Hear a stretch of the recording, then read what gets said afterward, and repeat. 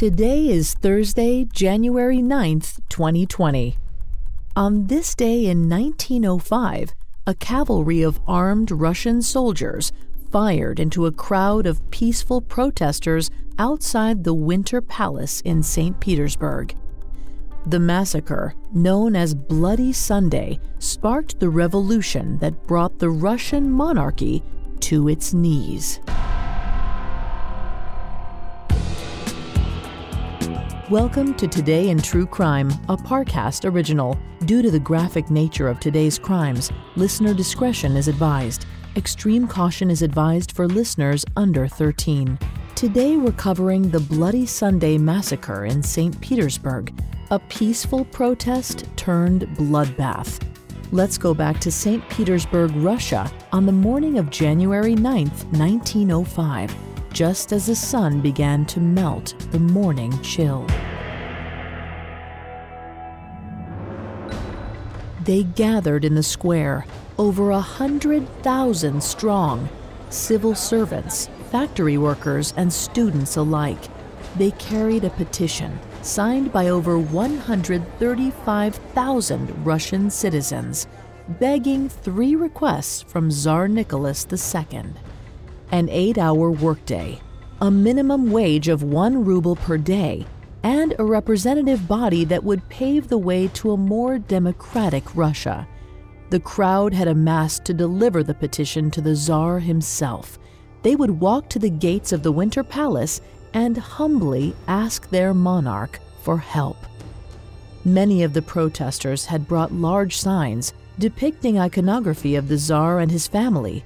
Surely this show of support for their monarch would endear Tsar Nicholas to their cause. As they made their way toward the Winter Palace, they began to sing the national anthem, "God Save the Tsar." Many among them began to weep. For years, the people of Russia had felt torn between deep patriotism and anger at deteriorating living conditions, a product of failing infrastructure, poverty, and inflation due to Russia's ongoing war with Japan. They hoped their Tsar would realize that they did not blame him for the war or for the conditions throughout his empire. They merely wanted help.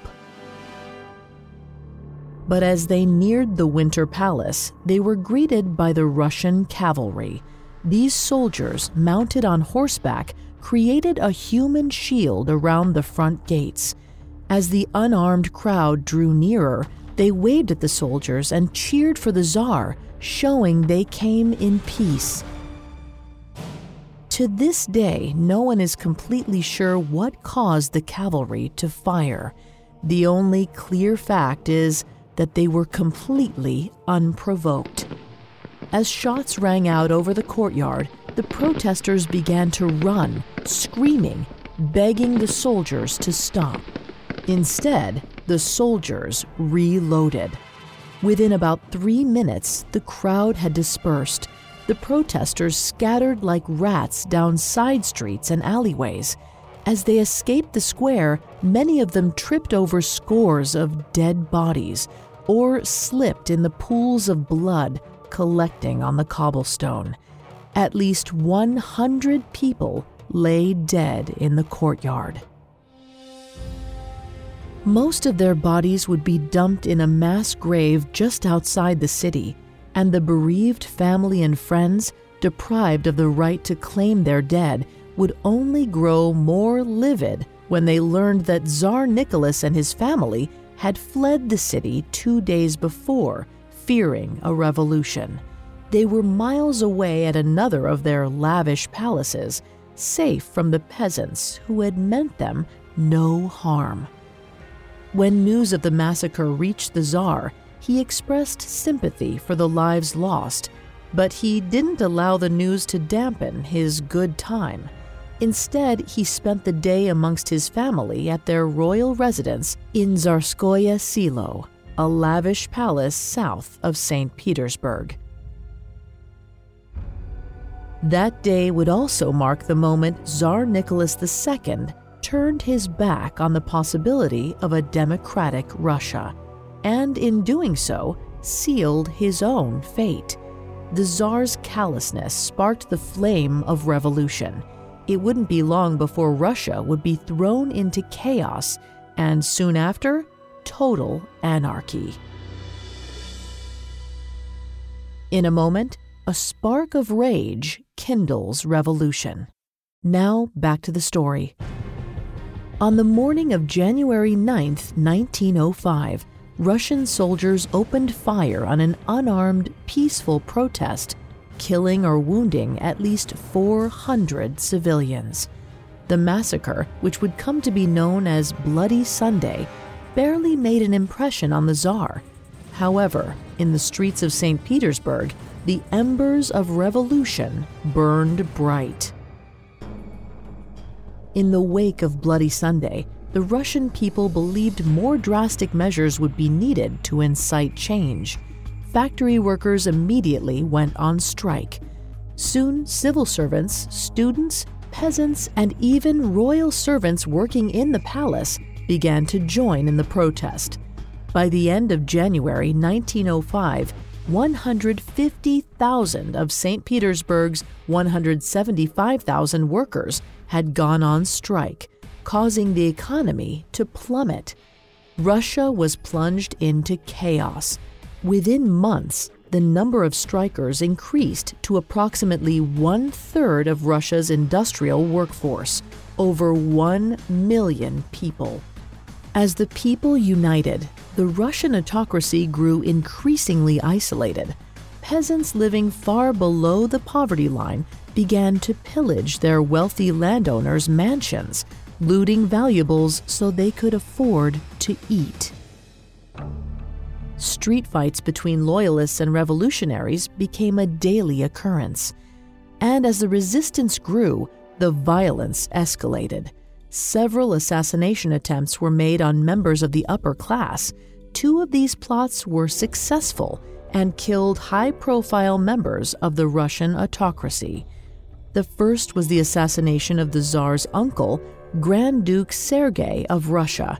The next was Viktor Zarakov, the former Minister of War. If that weren't cause enough for Tsar Nicholas's concern, Black Sea Fleet sailors began to rebel. Tsar Nicholas's own military was turning against him. By this point, Russia had been thrown into all-out anarchy. By the fall of 1905, the country was a powder keg. Bloody Sunday was a slow-traveling spark, but make no mistake, the entire country was about to explode. By October 1905, the resistance had grown to include Russian citizens from all walks of life, many of whom joined labor unions as a show of solidarity. 14 of these unions joined together to create the Union of Unions, a movement which supported a representative government. In October 1905, after suffering massive defeats, Russia was forced to sue Japan for peace, ending the Russo-Japanese War. The defeat was an international embarrassment for Tsar Nicholas II, especially given the circumstances. The Russians were forced to relinquish control of Manchuria to Japan. They lost their Manchurian harbor town of Port Arthur and had to withdraw all troops from the region.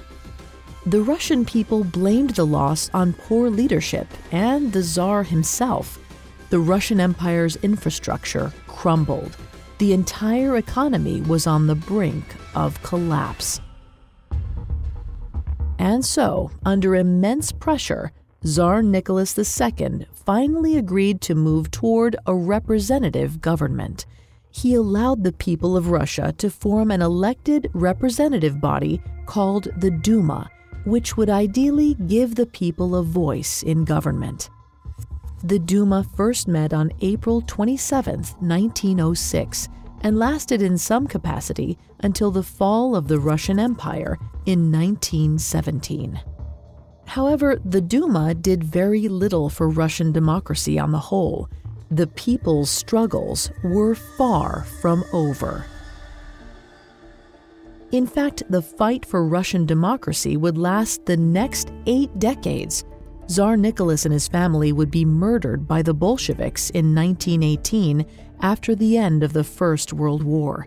The Soviet Union would usher in a new era of suffering and starvation through communism, and it wouldn't be until 1991 that a true representative governing body would be established in Moscow. In many ways, the repercussions of Bloody Sunday are still felt throughout Russia.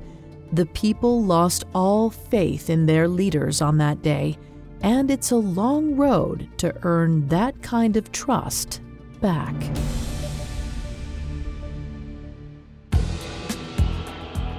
Thanks for listening to Today in True Crime. I'm Vanessa Richardson. If today's episode piqued your interest, you may also enjoy our Female Criminals episodes on Marie Sukloff, a revolutionary assassin spurred to action by the bloody program of 1903. Today in True Crime is a Parcast original. You can find more episodes of Today in True Crime and all other Parcast originals for free on Spotify. Not only does Spotify already have all of your favorite music, but now Spotify is making it easy for you to enjoy all of your favorite Parcast originals, like Today in True Crime, for free from your phone, desktop, or smart speaker. To stream Today in True Crime on Spotify, just open the app and type Today in True Crime in the search bar. At Parcast, we're grateful for you, our listeners. You allow us to do what we love. Let us know how we're doing. Reach out on Facebook and Instagram at Parcast and Twitter at Parcast Network. We'll be back with a brand new episode tomorrow in True Crime. Today in True Crime was created by Max Cutler and is a Parcast Studios original. Executive producers include Max and Ron Cutler, sound design by Andy Waits, with production assistance by Ron Shapiro and Carly Madden. This episode of Today in True Crime was written by Aaron Lan, with writing assistance by Maggie Admire. I'm Vanessa Richardson.